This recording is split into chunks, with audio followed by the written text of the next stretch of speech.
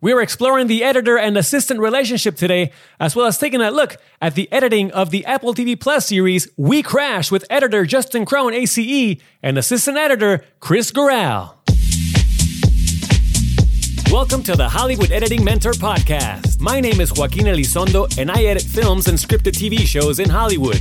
I created the Hollywood Editing Mentor program to help aspiring editors start or advance their careers in post-production. I don't have any training in coaching or some fancy degree in psychology. I'm just a guy who is relentless in pursuing his goals and wants to help people do the same. But I didn't achieve happiness and success in my career alone. Throughout the years, I've come across some amazing people that have offered valuable advice and guidance. That's why I created the Hollywood Editing Mentor program, to help people navigate the path to achieving their career goals. I've been in your shoes and gone through the same struggles. The challenges and fears on this journey are real, and I want to tell you, it is possible. It's been a while since I've had an editing team here on the podcast, and so I'm very excited to welcome Emmy-nominated editor Justin Krohn, ACE, and his assistant editor Chris Goral to episode 28 of the Hollywood Editing Mentor Podcast. We're going to dive deep into the working relationship between an editor and an assistant editor on Hollywood scripted TV shows.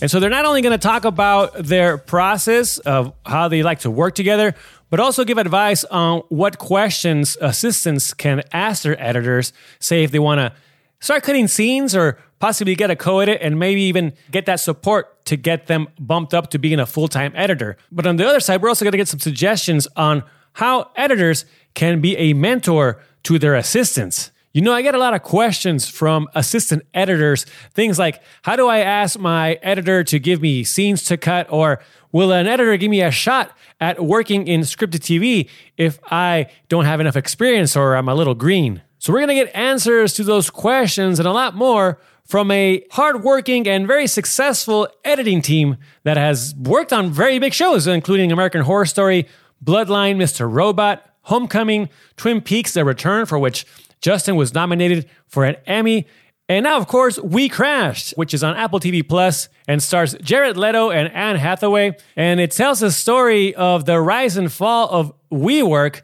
I just watched it, and I gotta say, I truly loved it. I mean, it's just such an interesting story, and there's some amazing performances there from Jared Leto and Anne Hathaway, and of course, some great work from Justin and Chris, so I highly recommend it. Make sure to check it out. We Crashed on Apple TV Plus. Some of the topics I'll be discussing with Justin and Chris today include what questions an assistant editor can ask their editor when they're working together for the first time, why an assistant editor is a creative partner, why you don't necessarily need to have scripted TV credits to work on a scripted TV show, how editors can help their assistants move their career forward, how Justin and Chris collaborated on a cool montage sequence in episode 7 of We Crashed, and a deeper behind-the-scenes look at their experience cutting the Apple TV Plus series. Before I get to my guest, though, I just want to say thank you to all those that signed up for the brand new Break Into Scripted course, which is the ultimate guide to starting a career in the post-production department of films and scripted television shows.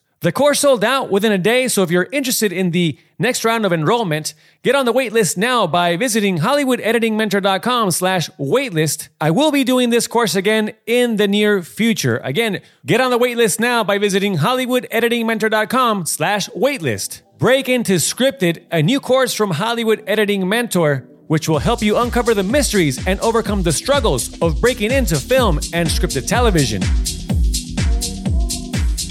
We got one of the editing teams from the new Apple TV Plus series, We Crashed.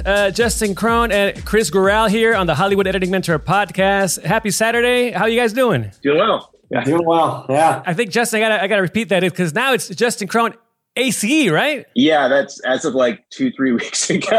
Awesome. And well, congratulations, man. Yeah. Thank you. Thank you very much. Yeah. It was, I mean, it's like a long process to get in. And then when they call, you're kind of like overwhelmed because you're like, yeah, I got a call from Kevin Tent, the president. And he's like, congratulations, you're in. So it's one of those things you always kind of are hoping for, you're kind of like one of those career milestones you're kind of like hoping happens. And then when it does, you're kind of like, okay, I don't know what to say. A little speechless. Absolutely, man. Yeah. And we talked to Troy Takaki, ACE, on episode 26 of the podcast, where he goes into the whole process what it takes to get into America's Cinema Editors. So anyone wants to learn more about that, definitely check out episode 26. But yeah, it could take a while from what I hear.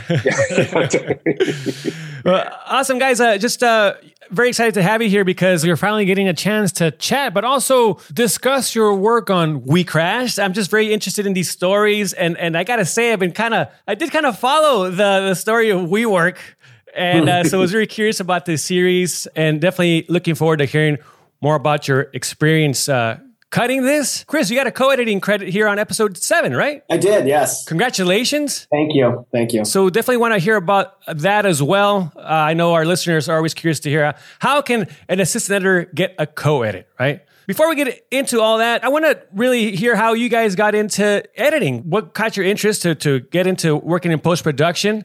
So kind of tell us your origin story and then how you actually then got into, say, working in scripted TV and film in Hollywood. So Justin, let's kick it off with you. Yeah, I think for me, I just watched a lot of movies as a kid. I don't know that was the first thing as a kid, although I can look back now and like pinpoint things, but it's not like I was like, a young kid and that's immediately what I wanted to do, but I almost was kind of interested in writing other things and music and kind of a lot of different thing in the arts. And I wasn't really sure until like my later high school years. And I had stopped actually attending high school and started taking college courses because I had just grown really bored.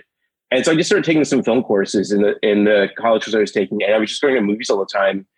And I thought, oh, this is something I really want to try. And so, I grew up in Minneapolis and I was like, at that time, film school was still this thing where like for most film schools, you had to like take 2 years of like theory or whatever before you actually touch equipment. But I went to Columbia College and the appeal of going there was you actually got to get onto equipment right away the first year. This was kind of just right at the cusp of the digital revolutions right before. But when I went, they were still shooting and editing at 16 millimeter. And so I just went because I was like, well, do I actually enjoy the process? I think that's something a lot of people don't realize. I think I really like making movies. And I think the actual physical work is a really big different thing as opposed to, I think everybody likes watching movies, but the actual process is a really different thing. And so when I came, of course, I was kind of really interested, the filmmakers like Scorsese and other people had really influenced, like the kind of reason I wanted to get into like making, it kind of piqued my interest in making movies. But when I went that first year, went out and shot them like 16 millimeter reversal and then you have to go edit it. And just the process of sitting like in the editing room, like with a splicer and stuff, that to me was so fascinating. And I really started to see, oh, this is really I really took to that because you didn't have the stress of like, even on a student film, like going out and shooting and trying to like, oh, I got to get this shot, whatever. You could really sit and shape things, and you really had a control. And of course that was without sound. And as I later got further into school, you start to like bring in, like sound and music.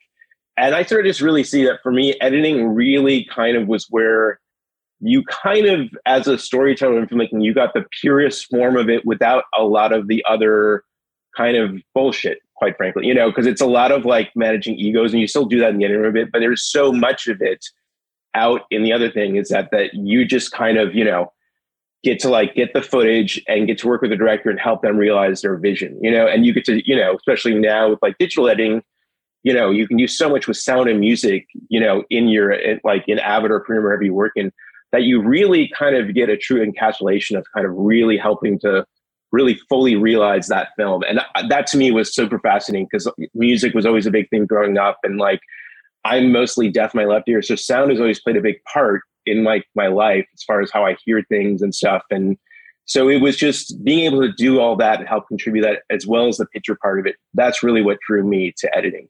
And that was kind of my impetus. And then went to school, came out to LA. I came out initially after like September 11th. I wanted to go to New York. But everyone was like, I knew there was like, don't come, there's no work because production kind of cratered.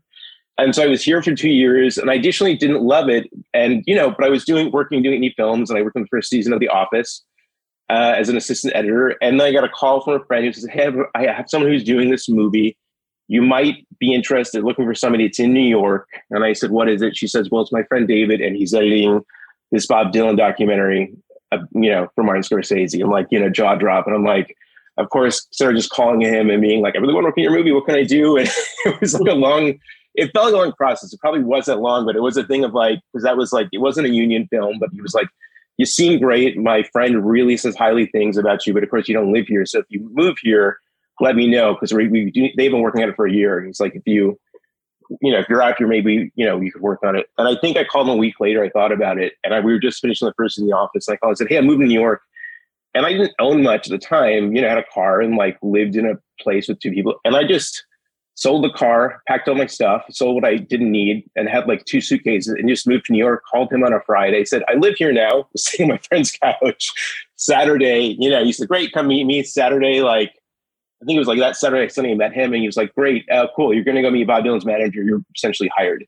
And so I started working with Scorsese World for a couple of years and in independent film in New York. And that was great. I really loved it. And that's when I started, I really think the assistant editor thing is, I think it's a really good path. It's a way to really learn, kind of get to work with a lot of different people, and, get to kind of see how different editors work.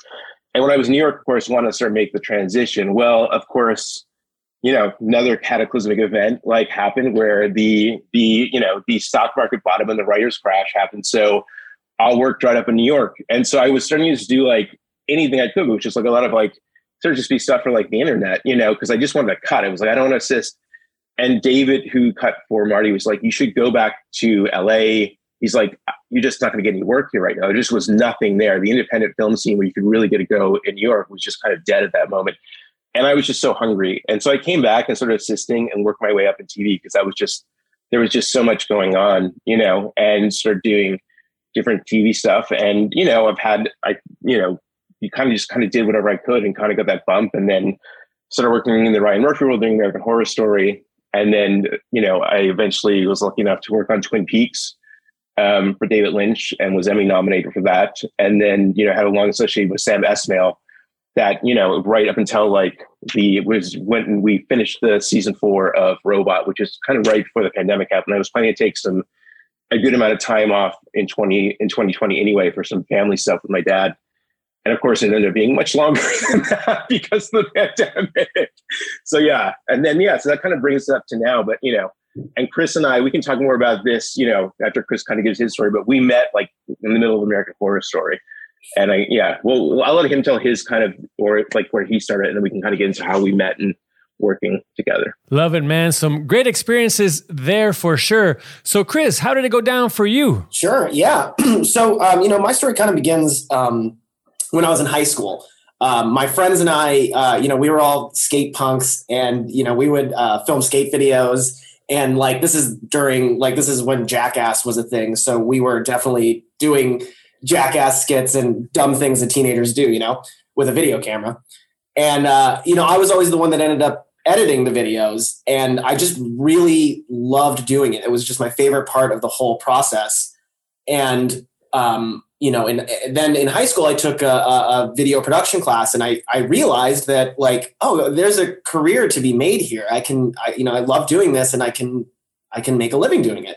So I just started aggressively pursuing it. And, then I went to film school after high school, majored in editing, and film school was great. I actually went to Columbia College Hollywood, which is the sister school of Columbia College Chicago, where Justin went, which is one of those, interesting coincidences.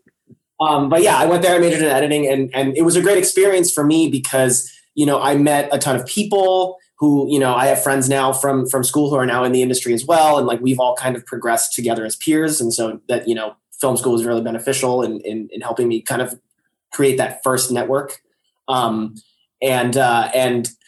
yeah, so, I cut, a few student films there. And once I graduated, that was the difficult part for me, was once I graduated was getting into the business. And, the first real gig I got was a documentary for Mel Brooks.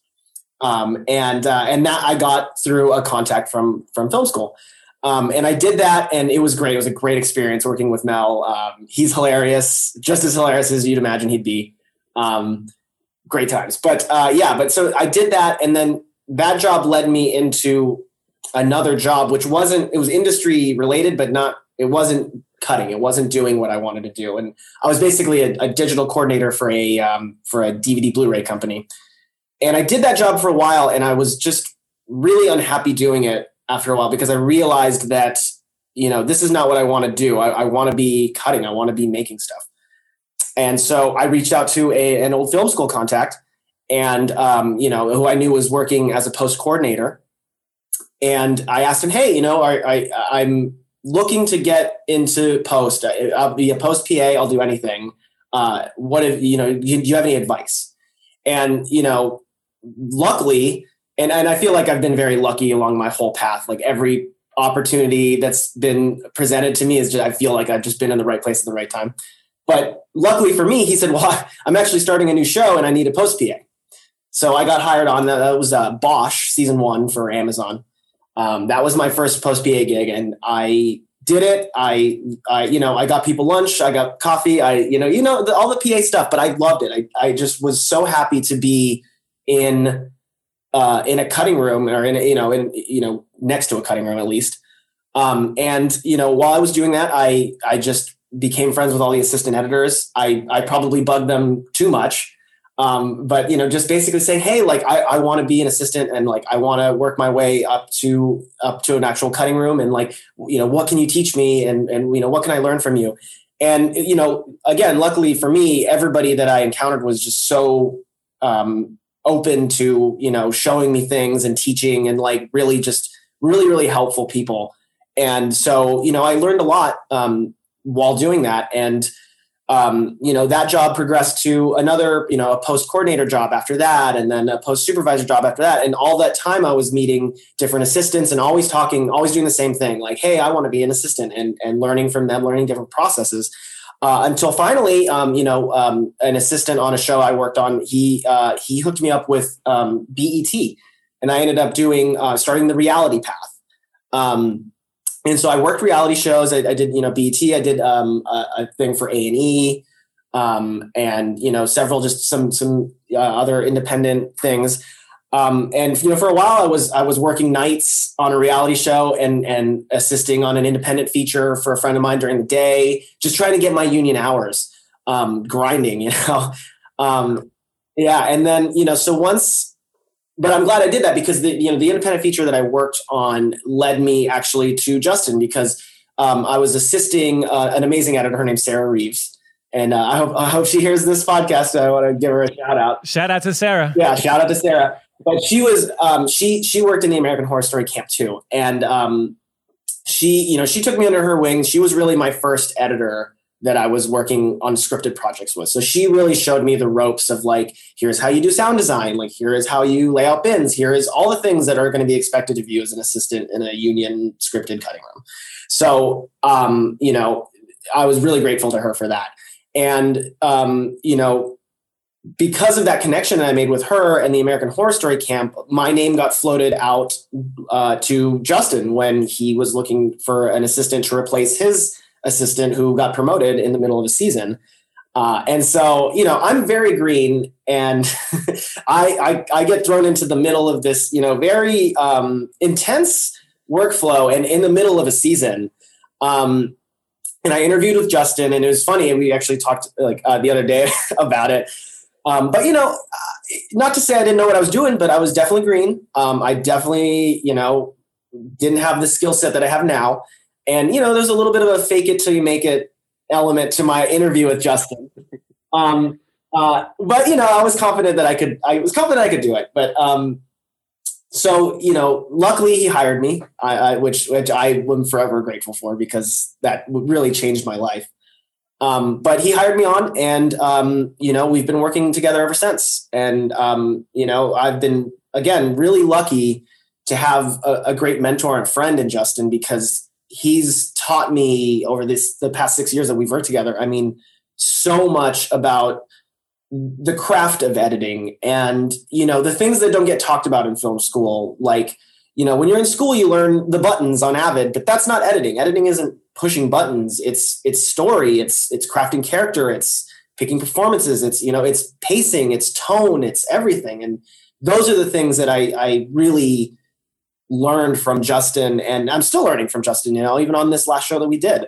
And those are the important things. And so I'm very grateful for that. And that basically takes us to, to today for me, for my story. So. Well, from hearing your stories, I mean, I can tell you're obviously doing something right. You've worked now on big shows. I mean, American Horror Story, Bloodline, Mr. Robot, Homecoming, of course, now We Crashed. What do you think was it for both of you that kind of opened up those opportunities for you? Because I always relate it to, say, for example, the soft and hard skills, right? Of course, you can be, for example, tech savvy and know everything about the Avid, but there's always the side of it, right? About the softer skills, about communicating, building relationships. I mean, I think especially now, since we're so kind of, I mean, I think it's almost kind of a given. You have to be tech savvy. You have to have a fair look. So I think that if you don't have that, you should, you need to kind of get that, because that should always be a given now, especially in the world we work in. So it's a lot of those soft skills. I mean, I think and it's something I've thought about a lot lately. And also as I'm kind of like been in a place, and I'm also trying to even thinking about what I want to do next in my career, was I think a lot of it is you have to have kind of goals and a plan for yourself. That doesn't mean everything's going to work out, but you should have ambitions, And within that, like you need to do a lot of outreach. I mean, there's a lot of like luck involved, which is what we do, but it's a lot of like outreach to people of being like, hey, maybe you like an editor. For myself, I'll write directors and just, I really like your movie, like it's usually like indie directors. I'm not going to be writing like Denis Villeneuve, but I will write people and just say, I really love your movie. I'll go up to people at like events, obviously there's been less of them, but just, I don't want to say that in a kind of gross kind of I'm networking, whatever. I mean, I generally love movies. I want to make movies and I'm excited about them, so I actually really do, whether anything ever pays off, I don't really care. I just want to kind of be a part of a community. I think that's also kind of why I was saying, like, you're a part of a community. And so you should kind of try to be involved with people. And I think that goes to finding people who are your mentors, because there's going to be a lot of them in your life. It's never just one.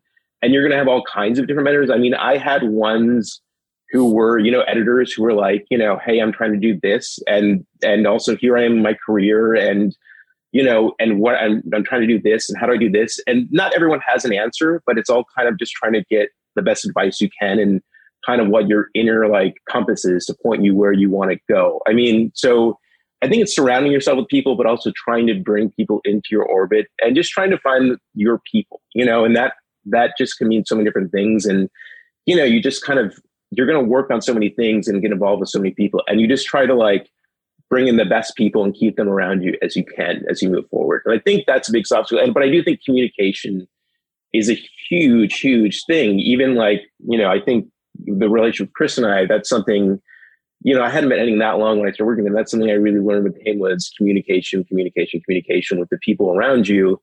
And that's a really hard thing to do, whether that be just, like I said, when you're doing outreach, maybe it's cold emailing people, but maybe it's also just like how you describe your story to people or whatever. I think it's like a big thing because it's so easy as an editor to be like, I just want to work on the computer and that's all I want to do. And like, that's not really what it is. I mean, I think as a storyteller, like you're a storyteller. I'm not a button, I don't think you're a button pusher. You're a storyteller. If they want a button person, they shouldn't be hiring me. But also, as you go out in the world and meet people, you have to know how to tell your own story. And that can be hard because it's very hard for people to open up and be vulnerable. And it's like, and sometimes it feels very self-aggrandizing to be like, here's me. And I don't think that's what it is. But you want to kind of be able to tell yourself and let people know, like, that, you're hardworking and do this. And yes, you need to back it up, and I think that's like, and kind of, just for, figuring out what you want to do and who you want to work with is a big part of that. But I mean, I think, I've also had always in my career too, it's like, and this isn't just, there's a different skill, I guess, is like, this is a real gamble, this like the freelance world. And I've always worked really well when like, I am a little scared shitless, like when I don't know that what I'm going to do next is going to work and I could fall flat in my face. That's when I go do it. I mean, even doing We Crash, I had done some comedies early in my career. And I hadn't worked for a bit. I took almost 2020 off. I was going to take half a year off. My dad recently got Alzheimer's and I just needed some time off to deal with that. There was a lot of family issues. And so coming back to work and trying to find the next thing, it was like, it would have been easy because I'd usually done kind of darker dramas and kind of more things like that. But I was like, this came up, I followed the story and I was just interested in it. And then reading the script, I was like, well, that's kind of a weird tone. I didn't know if I could necessarily do it. It scared the fuck out of me. And I said, that's probably what I should do next because it's going to challenge me. And, I think that's a great place to be. And, I feel like I've done that a lot of like, you just take a step out and you don't know if you're going to fall or not. But that's kind of like what I think that being in this world is. It's like, it's very easy to stay in one place, and I think if you want to keep on pushing forward, you have to be a little bit afraid. And I think also just making sure you're surrounding yourself with good people who support you. And that's in like the business as far as like your peers and like, the other people around you. Also, it's like definitely your personal life too. You want to have like good friends and family. And so, because it can be a very isolating and lonely kind of thing, making these choices. They're very stressful at times. I think especially the last couple of years with like, financials and stuff, but you need to surround yourself with great people, on all levels. So it is just kind of, that's a lot I kind of threw in there, but it's a very important part of like the piece of the puzzle, Oh yeah, absolutely. I mean, it's so important to work with good people and find that support from your colleagues.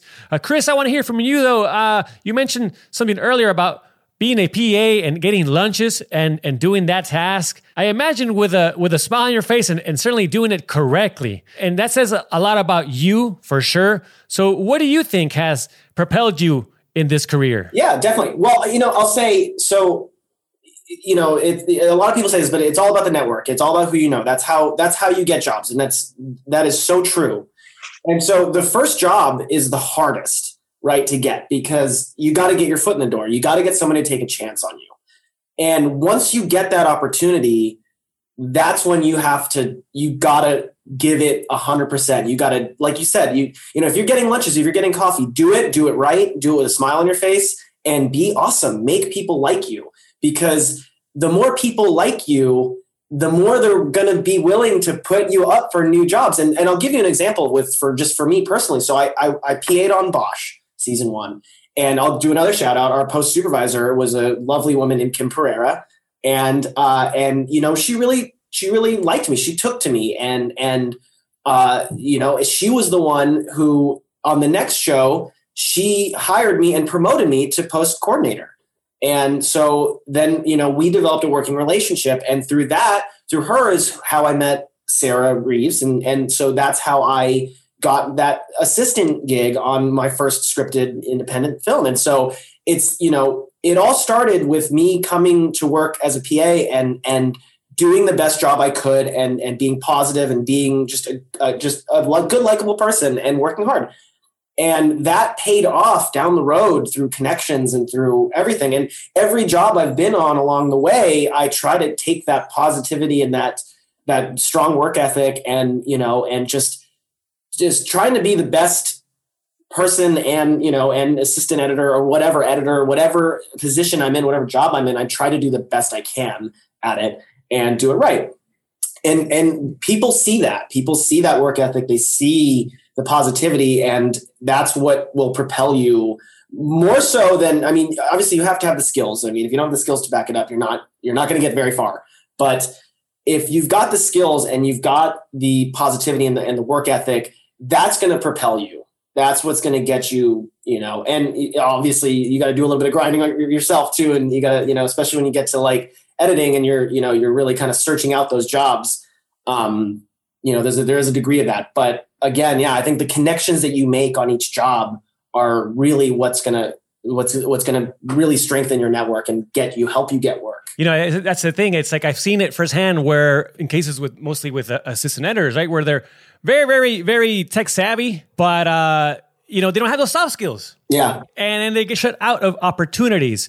Justin, I just want to ask you something real quick because Chris brought up earlier that when he interviewed with you, he was a little green, right? But you still decided to give him an opportunity. I get questions like this a lot about, say, when assistant editors or aspiring assistant editors, they say, I don't have enough experience to work, say, maybe in scripted TV. And my experience has been that, there are those, for example, editors that are willing to give people a shot, right? Yeah. I think this is something I was really excited to come on this to talk about because there's a couple of things it's a couple of I think I'd look for when I'm looking for assistants, but also, when I met Chris, I hadn't been full-time editing for a long time. So part of our story too has been like me learning the best way to like work with an assist. But when I had a series editors I worked for who were, some were great, some not bad, but like, you kind of, there are some who were great mentors, some weren't. And I kind of saw what worked and what didn't. And, until you're an editor, you don't know. It's a very, like I said earlier, this is a tough thing. It can be, especially because we're alone, we're not on set. It is a very stress-filled pressure thing. And so I understand editors who don't always have the greatest relationship with assists and those who do. And once I got in, you kind of start to really feel that. And so, for the first couple of years, I had a couple different people. One thing I think is kind of important for myself is that I realize, for me, an assistant isn't just somebody doing the tech stuff to get me dailies. They really are my first creative partner. They're my first audience. I'm going to show them the first cuts. I like to have them sit in. I like to get feedback. So I'm looking for people who actually are a little bit younger, maybe aren't totally set in their ways, who want to learn. Definitely, I think it can be tough because you don't necessarily. When I'm looking for feedback, I just want an audience reaction. And I think sometimes I've had it with older assistants or people in doing it. They're telling you here's how I would cut it. I don't really want to hear that because I know how I know how I want to cut it. I want to hear an audience reaction because that's the important thing. I want to hear the emotional reaction. And so I like to find younger people who like I said, I feel like it's almost a given now, but that isn't always the case that people have the technical skills. But because Chris knew Sarah and I, had that recommendation because I knew he knew kind of the world I was working in. And because I like to do a lot of sound design in the offline, I knew he was going to have a grasp of the technical skills that I needed. And then also, this is this is one of the things I think has been a big thing in the industry the last couple of years, people talking about diversity. And I think that sometimes can feel like an overwhelming thing because it's I think we all want it, but how do you do it? And I do think it's really incumbent on editors to do anything they can to try to help do that. And I think that's, you have the one direct way you have is hiring your assistant, And I think because it's so important to me that my assistant is a creative partner and gives me a thing.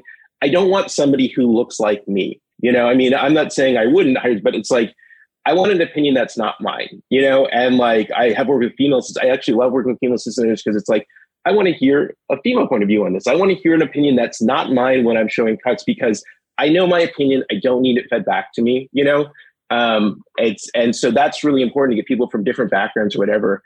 And when I interviewed Chris, I just they gave me a thing and I just said, whatever you do, because it was we were just in the middle of the season. I just remember saying, because the post producer kind of helped and I had a few people and I said, let's get a couple of people in, but if you send me 3 white guys, I'm going to be really pissed because I just don't want to get, I don't want that. I want to have a diversity. You have to have 1 or 2 females. You have to have you don't know because obviously you're just getting a piece of paper, but you can kind of you have an idea when you see somebody's name or whatever.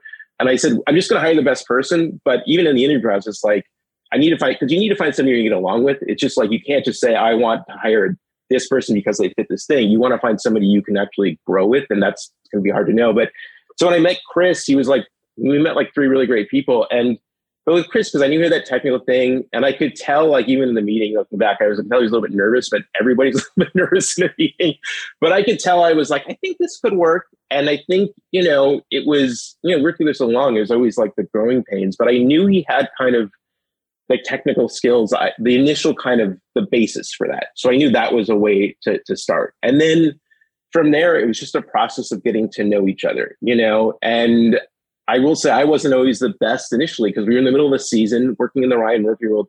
It's very high pressure. You're working really fast and you're doing things at a very high level because, you could be working on a sequence with the amount of sound design they like to have, even the offline. We were going from anywhere from 20 to 40 tracks on an edit, audio tracks. So, it's a horror thing. So you are doing a lot of it's very to build the tone and whatever. There's a lot of stuff you need to do. So it's just really intense. And and so to do that, sometimes I think it took me a moment to realize how to best communicate to him. I mean, I do know, and Chris has told this story before, is one of the first times we worked together, he brought me a sequence with this sound design. I can't remember the jump scare or something. And I was just kind of I'm sure it was another thing I didn't react well. And I was oh, that doesn't work. And he's well, what do you want me to do? I was just make it better.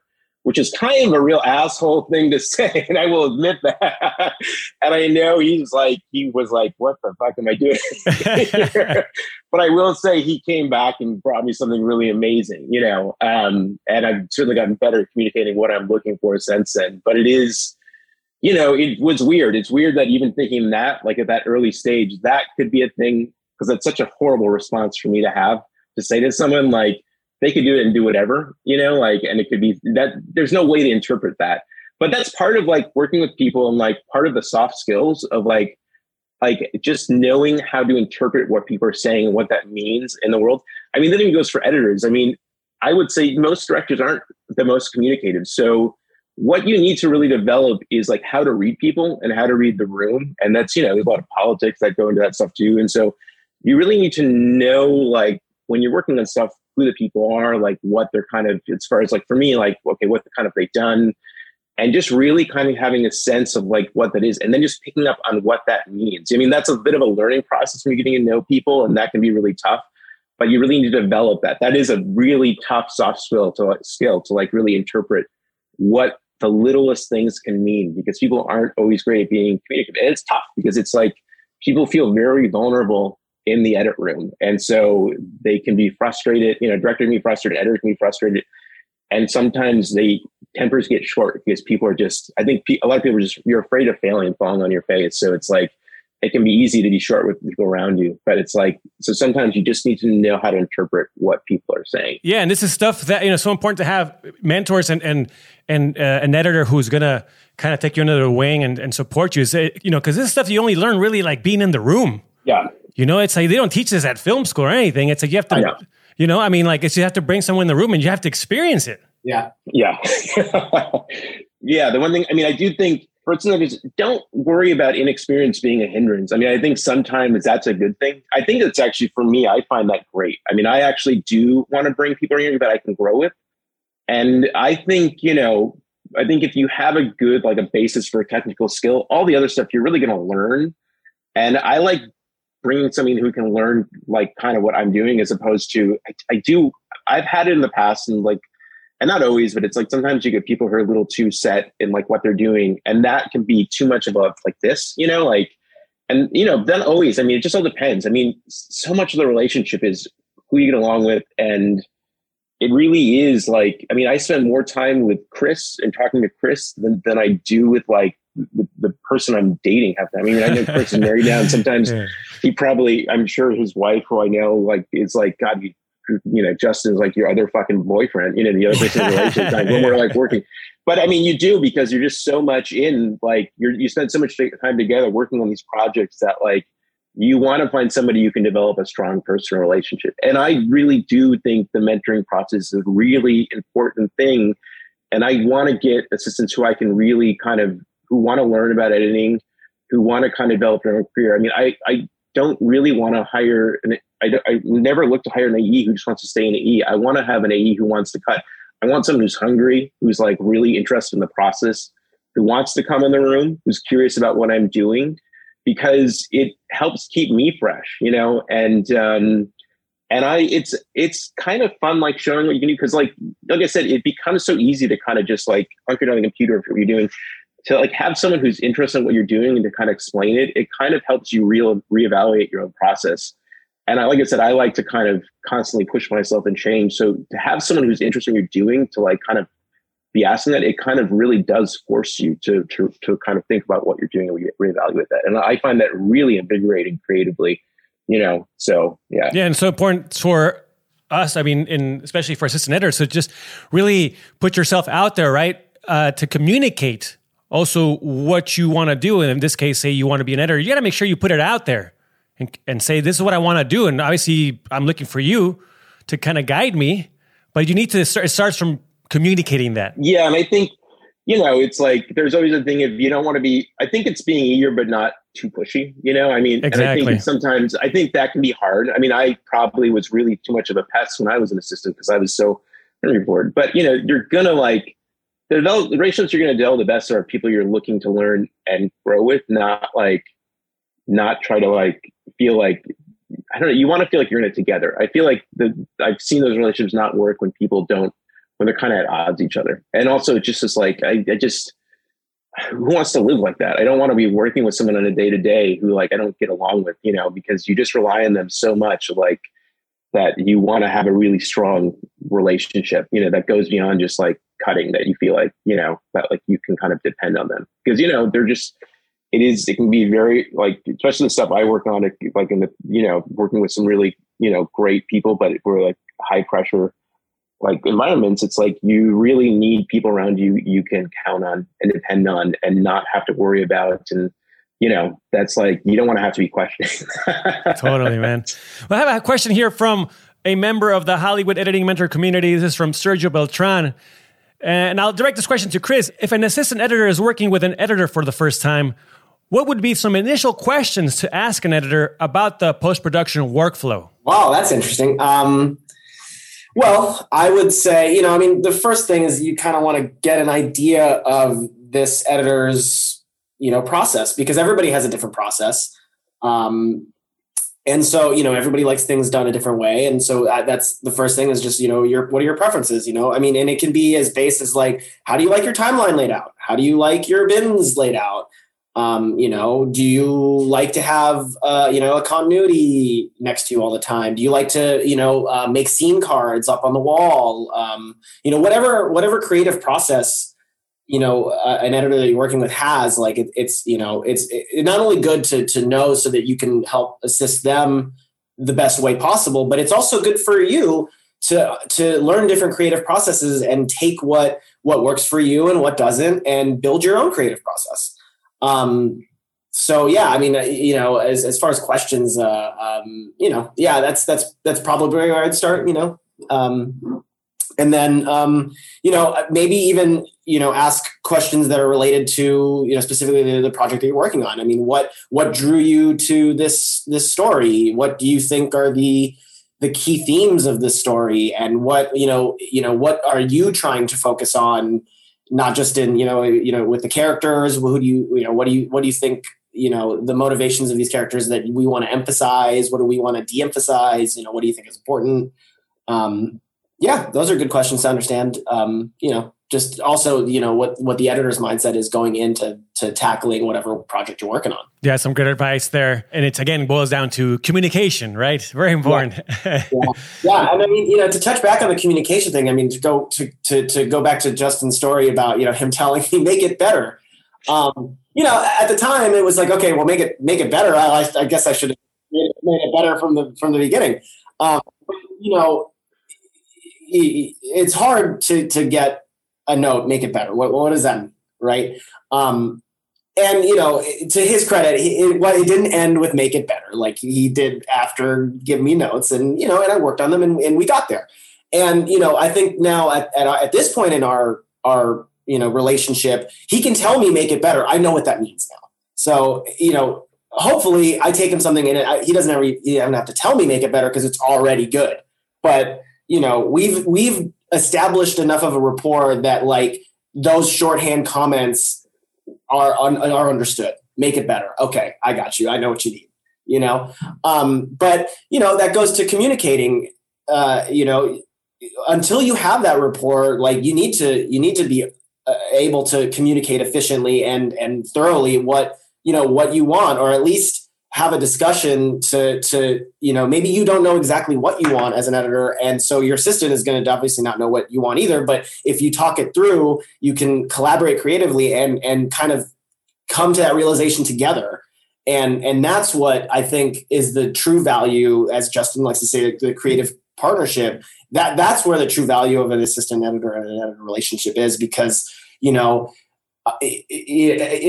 established editors, no one is 100% right all the time. No one knows everything. And so, I think that there is this, I've told Justin this before. It's like, the editor assistant, mentor mentee relationship, it's a two-way street. We learn from each other. And so, we grow together. And so, working together on those things and coming to solutions to creative problems, especially in like high pressure situations, which Justin and I have been in plenty of, it's like that's not only helping strengthen the bond between you two, but also helping strengthen your skills both as an editor and an assistant editor. And if you're an assistant that's trying to move up into editing, I mean, that's the invaluable knowledge and experience that like you can only get from being in the room and doing the thing.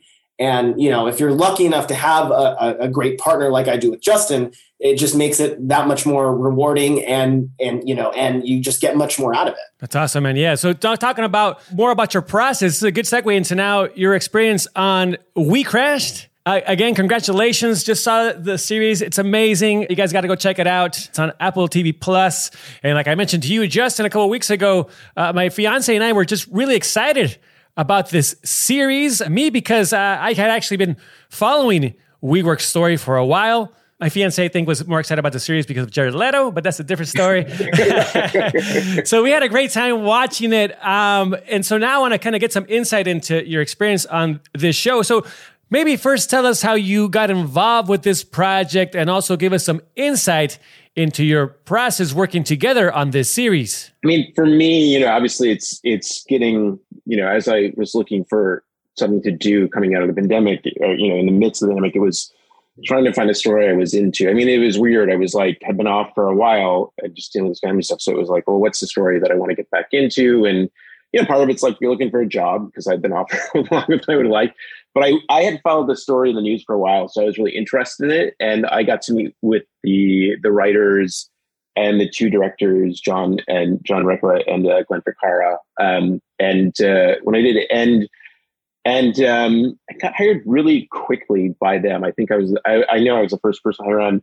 But for me, part of it was reading it, and it's like, okay, and because I knew because it's based on a true story, you kind of knew the news story, but you got to then read the actual what the script is. And I thought the first script was really good. And the thing with TV, so often you only have that first script, so a lot of what you go through is okay, am I going to jump in bed with the people just based on a quick meetings? And so if you're just having a feeling, I think that's always kind of good. And then it goes from okay, with the material, once you actually get working, like, what does that drew me to it? And I think the thing that was so fascinating about this story to me is like, objectively, all the reporting I've read and kind of the thing, because it's based on true story. I mean, I think Adam Newman is kind of, for me personally, I don't, is a bit of a con artist, and there's a bit of con artist story. And there's a lot of those kind of stories lately. And he's kind of like, quite honestly, like a disgusting kind of person, just the way he would use people. But the truth is that I don't really, I mean, I've done a lot of stories, and I tend to be attracted to, character stuff and darker characters and kind of like really kind of the dark kind of like underbelly of people. And that's what I'm drawn to. But that's not, especially when you're starting with a character that's based on, that's the central character. I was kind of struggling with that when I started working on it, because I was like, well, do I really want to watch this person? But the truth is I was like, that's not really the story of it, because there's going to be con artists throughout like the course of history, and there'll be another one. These stories never end. They're kind of very American stories. So the truth is that really the story is a cult of personality. It's people who are drawn in, and what is it about that person? And also, I kind of think he kind of believes his own con. I mean, who knows? It's like we can only guess. So I thought it was like definitely in the first couple of like, I think this is an aspirational story. So what that means, and working with Chris, is like, cutting it to be like, we're not going to judge these characters. And in some ways, I kind of took inspiration from like Wolf of Wall Street and other things, like, which is, much more darker characters. But I was like, we're never, editorially, I don't ever want to make a judgment on them, even though I have my personal opinions. Like, I'm just presenting their story, and especially as you get in the second episode, you start to see more of the people around them, and you see why they are attracted. Because I think to just say they're horrible people and whatever from the outset, you don't get why so many people are into this. And it's a very everybody wants to be rich. Everybody wants to be a part of something that's winning. And it's very easy to get like blinded to these people around you. So I think as we were building the first episode, it was like, we need to sell this as like a very forward pushing thing, keep the momentum going as much as possible. And even like finding the music with the composer and even some STEM stuff of like, this should be in opposing to a lot of other stuff I've done, which is in kind of a darker scores. It's like, this should be very upbeat and pushing, because for these people, this story is exciting, So a lot of the choices and stuff were like, how do we sell that? And how do we keep things just kind of moving and keep this story kind of like moving forward, and kind of because somebody did find these people really appealing, and so I think we were trying to sell that. I think you really start to see it as the series progresses, and you see it kind of in episode 2, where you have like the employees who are putting this together, even though Adam's not around, while they're kind of doing all the grunt work. And there's a montage in there we did that was like, set to this is the day. I mean, I think the people who are working for these people, like, they really are believing, they've really bought into it, and they really do think this is great, and they're really excited to be a part of it. And it's only later when you realize they've been kind of taken. And I think that's kind of any con, you realize, God, I think that's kind of the sad and kind of interesting in WeWork is people really, it wasn't just about making money, I think, for a lot of employees. At least that was my interpretation. They really did believe in it. And it kind of, you start to get ideas of workplace culture and workplace abuse, which is kind of just such an interesting thing to me. Like, even just being on a thing like this, where we're talking about the people you bring into your orbit you work with, it's like for me, I always like to have the editing room be a great place and have people really excited and want to feel a part of it, So it was kind of like, not a parallel, but it's kind of funny, like just like working on a thing about like really like kind of these people, like this person who's just kind of it's a very cultish kind of thing, which can be kind of a lot of, film shows you work on. Everyone's you're kind of focused on this one thing. So it has like a weird parallel to like kind of real life, but I think that was kind of that. And so for me, that was kind of the storytelling thing of like, I want to focus on what was attractive, and the people who around him who invested, like how can we do that? And so, a lot of that's my storytelling choices, and Chris and I would talk about that. And I think we're at a place where, because he knows me so well, and he knows the technical stuff, I end up talking more about storytelling and other stuff, and like what I'm thinking of the dailies, and like what my interpretation of things are. And kind of, that's kind of fun, because obviously I don't get to talk to the director on a daily basis. I mean, I do, like, but it's kind of like, yeah, it's harder to like have that. Hold on 1 second. Let me just get my talk quiet. So for me, I like I said, part of the relationship with like my assistant is especially because we were all working from home, usually I would call him into the room and be like, hey, come, there would probably be less talking when we were in the room, because I'd be like, oh, come check out the sequence. And I like to show a lot of things, like even just my initial cuts as I'm trying to figure out character, especially with Jared, and Jared does a lot of improv. There's just there was a lot of experimentation that went on. And because of the way, because Jared could do 10 different takes, and he's amazing, but can do 10 different things. So as an editor, you're trying to like, okay, how technically do I make this work? But that's kind of boring, But you're just I just want to get a scene that works. But it's like, how do I get the best performance out of this with someone who's giving me so much great material, And that can be a thing. And so I really do lean on Chris, to like, oh, what do you think? And I think, I had done this a lot on other shows. Is one thing I miss. I do miss the socialization of being in the editing room, because when we were doing the last thing we did, Robot, was I will have, the post PAs, if they want to come in, or other people, I'm very open, like, oh, if I am kind of have the time, people are more than welcome to come and sit and ask me questions, and I like that, that kind of like that process of like having people and getting like audience, people, kind of your early audience. But I do think the closest person I have, the biggest relationship I have, is with Chris or any AE that I would have, because they're the first person, because you're going to feel really vulnerable anything you put out. So like the first person is going to see something, and I kind of want to get like a good raw reaction to that. And like it kind of, even if sometimes he can be like, that's great, or it's not. And even sometimes I agree or disagree. And sometimes even the disagreements lead me creatively to where I'm trying to go, so yeah. What was your approach to this series, Chris, both as an assistant editor and then also as a co-editor? Well, I'll touch back a little bit to what Justin was saying, just in the remote workflow, because, that was definitely a challenge on this. He and I, when we're in the office, we're in and out of each other's rooms all day long, talking all day long. And so being remote was difficult. There was a lot of phone calls, and but it's not the same as face-to-face interactions. So that was a challenge that we overcame. I think because I think it helps that we have such a strong rapport that like we are able to communicate over the phone or text or whatever, and we can get the points across that we need to get across. We understand each other. So that was a challenge, but I think we did overcome it, which was great. But yeah, my approach to the series, like Justin said, I mean, it's kind of this classic American con, and these Adam Newman is a slick talker, and he just was able to get people enamored with him and then just go wherever he wanted. And so I think that was something that Jared really did a really great job of capturing in the performance. And even watching dailies, I was like, I'll do anything you want, man. Really emphasizing that. And, Jared and Anne as well. I mean, Anne is just incredible. I think the best actress I've had the opportunity to cut. So, there was nothing that the hard part of cutting her was just, what is the best? What it's all good. So what's the best?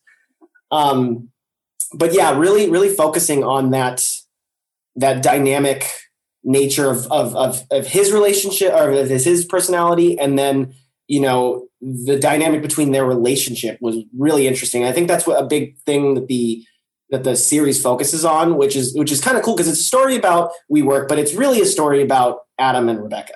I mean, that's the core of the story.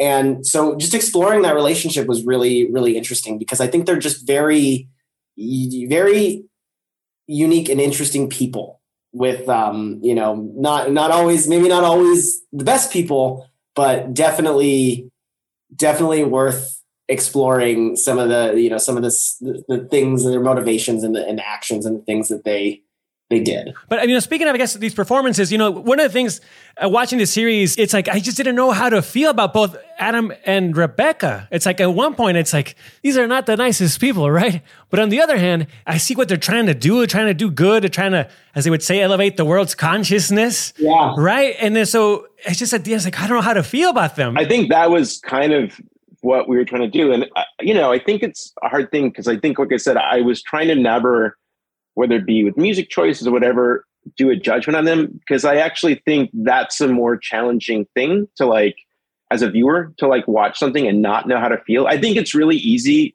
And I think it happens a lot in storytelling right now, especially in a lot of TV stuff. And that people, you're told exactly what to feel every way, too much. And I find that really fucking boring. I also don't find it challenging. I mean, I liken this to when I saw Nightcrawler. I don't know if you've seen that Jake Gyllenhaal movie, but I remember seeing it in the theater and I walked out and I was fucked up for 2 or 3 days because I was like, that guy's totally fucked up. And yet I kind of relate to him. And What does that say about me as a person if I have those qualities in? And I kind of felt the same thing about Adam and to a degree, Rebecca, because I think we all, it's easy so people got into believing them and work for them for free and whatever, because it was very easy. So to kind of think, oh, that's great. And we're also going to get rich. So it was very easy to see that. So I think, what we were trying to do editorially was let's not make choices. Let's not try to put music. Let's not try to lead the audience with too many things that tells them because I think that would just be easy, that's a very easy storytelling thing to do. And I kind of I tend to try to watch as much as I can, but I'll turn things off really quickly if it's please don't tell me what to think, So it's a lot of trying to find those choices, and of course, you're of course talking about the script and what the directors want to do, but you do have a lot of input. And so for me, that was one thing I talked about with the showrunners and directors of let's not lean too heavily, because I think as these people were going through it, nobody thought that Adam Newman or Rebecca were conning them. Everyone was kind of very excited, and thought it was. And I think it's interesting, especially in the Ruse. I think people are like, "Oh man, it's so easy to see that these are horrible people." None of the people who were involved with that thought that when this was happening. It's easy in hindsight to say, "Well, clearly this was a con." Nobody who went through this or put money and thought that was happening. They would never have invested the money they did if that was the case. And so I think as a storyteller, it's your job to kind of represent that. And it took me a second to kind of think about that, because when I started, I was like, wait, how are we going to do this? Because that's a really hard thing to do. And I think it's just been interesting seeing reviews, because I think people are like, oh, of course they were doing this. But it's it's so easy in hindsight to say, of course it was, they were just doing it to get rich. But I think nobody thought that when it was happening. So yeah, it's just trying to do that and trying to be honest to the characters in that way. So it's a lot of how do you pick a performance like that? How are we going to what music are we going to choose? How are we going to keep a forward momentum going, And I think especially when it came to episodes, I think episode 7, that Chris co-edited on, it was that was kind of kind of a way, very much an hypothesis of like, for me, I mean, you're always lucky when you do like second to last episodes because you get kind of a lot of characters up. You get the penultimate thing. You're not having to wrap things up. So you're kind of always kind of like, you kind of get the best of everything in some ways. But there was a lot of great character stuff. I mean, I think in that there's like a great like speech with like Rebecca and Adam where she says, I am the heart of the company. And you see kind of the naked narcissism and kind of like over self-belief these people have in themselves. And to a degree that's like, I think super dangerous, which is kind of what brought the company down. Where like any idea they had that was the best thing ever. You know, there was the kind of no shred of like, kind of like outside of the relationship. I think out to the outside world, they didn't really have too much doubt, which is kind of why I think they were able to pull it off for so long, you know, and, but it is kind of, there is that thing of like, okay, how do we just keep inside those the characters' point of views and not like impose my own? So, yeah. You know, I'll say, I think one of the interesting things for us is that because we did the first 2 episodes and then the next episode we did was the second to last episode 7, the characters are in such a different, I mean, obviously it's a different time. A lot of time has passed between the two the episodes, but the characters are in such a different place and the audience's view of the characters is so different. And what I mean is that in the first 2 episodes, a big thing that we were working on was trying to get Adam, though you knew that he wasn't the best person, we still wanted audiences to root for him to get WeWork off the ground. I mean, we wanted to like him, even though you knew he wasn't likable. And that was a challenge in and of itself in those first 2 episodes. And then fast forwarding to episode 7, by this point, the audience now has turned on Adam because we are seeing that like, well, he is not a great person. He's screwing a lot of people over and he needs to get what he deserves. And so it was interesting to kind of work on the 2 opposite ends of that spectrum.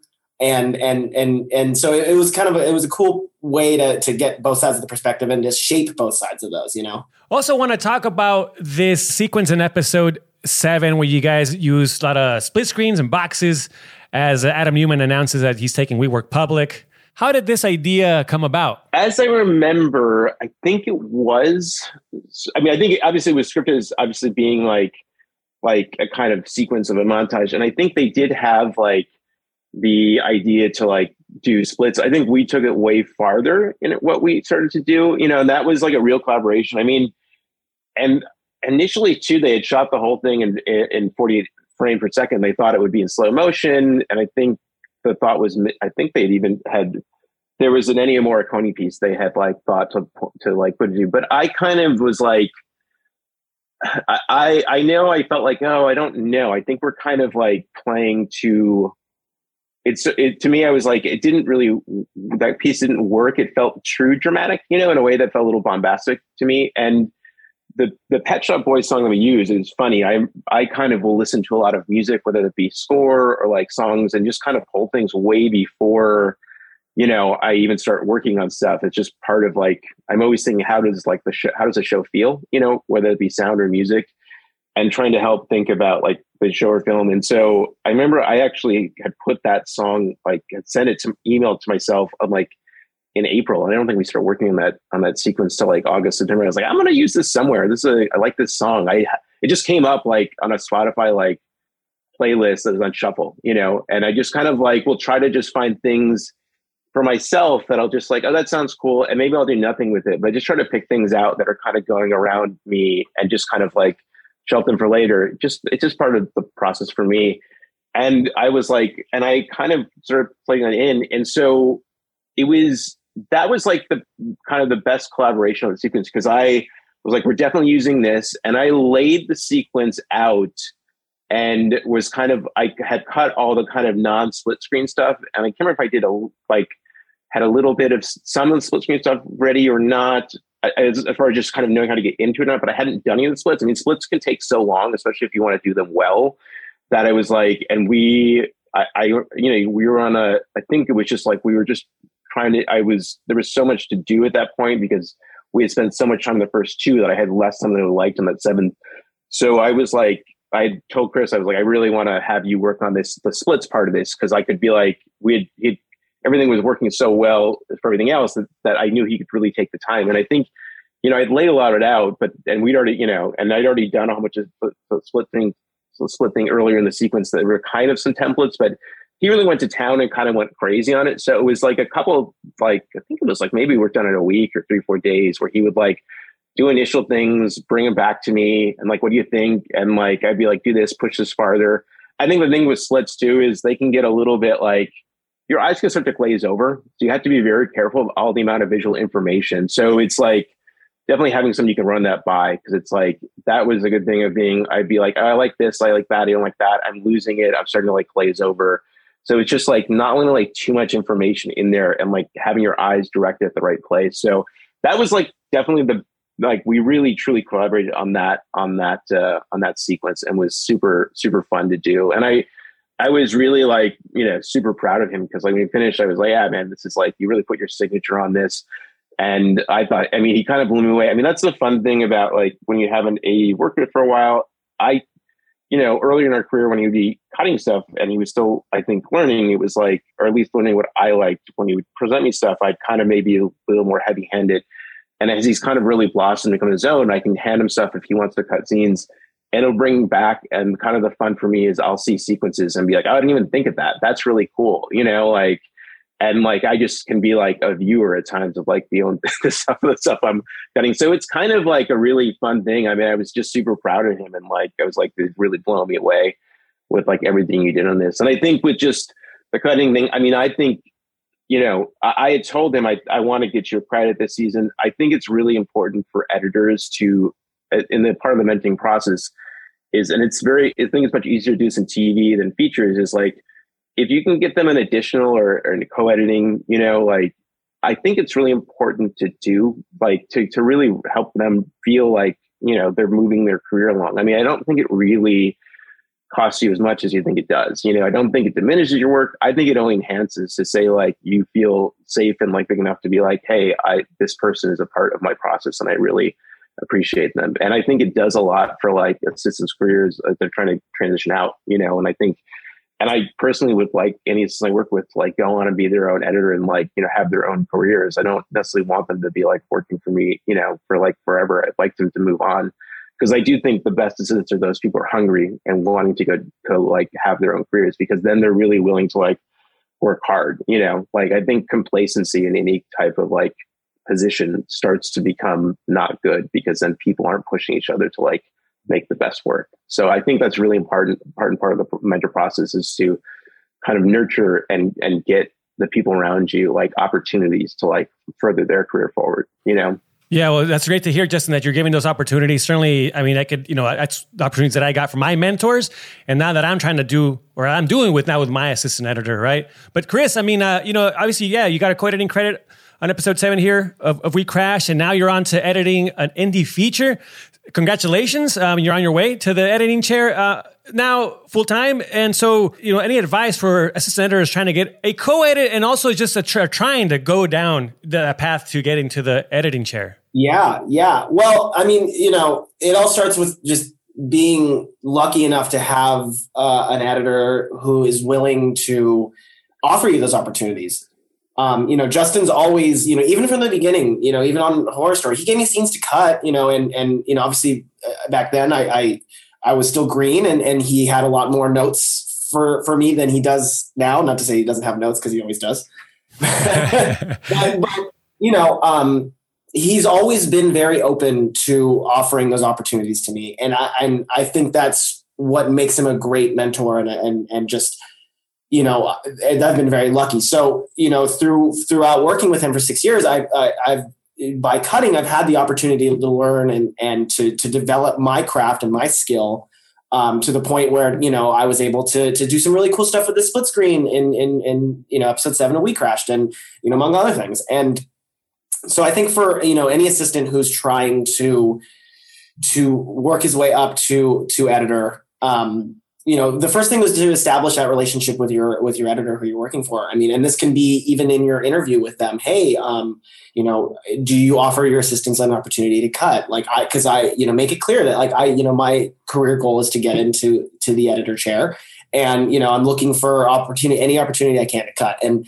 hopefully, most editors, and at least in my experience, have been open to that. I haven't come across many editors who are super protective of that.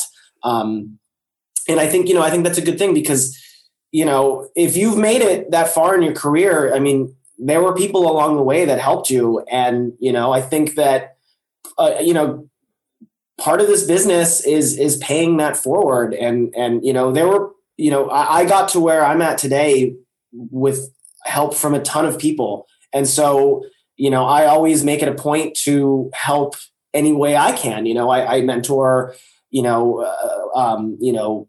aspiring assistant editors out of college. I'm always, I offer advice. I'm always happy to do those things and recommend people that I think are, are good and will be good assistants. And so, yeah, I mean, I think it's just, it's just a determination. You have to decide that like, this is what I want. And then you need to just put everything you have into it and learning the craft and putting yourself in the position to be able to take advantage of the opportunities when they arise. That's great to hear, man. I mean, I can tell from, talking to you today, both of you, I mean, you just really have that connection, that synergy is there. And so congrats. I mean, on some amazing work here on We Crashed. Make sure to check it out, guys, on Apple TV Plus. It's an awesome series.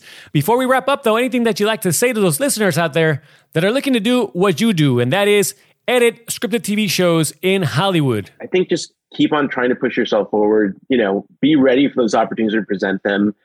And I think also just, listen to yourself and kind of what you want to do and where you want to take your career, and just try the hardest you can to kind of, sometimes you can sometimes it's just luck, sometimes it's manifesting, and sometimes just the outreach to be like, hey, I like this, let's work together. I'd love to work with you in the future.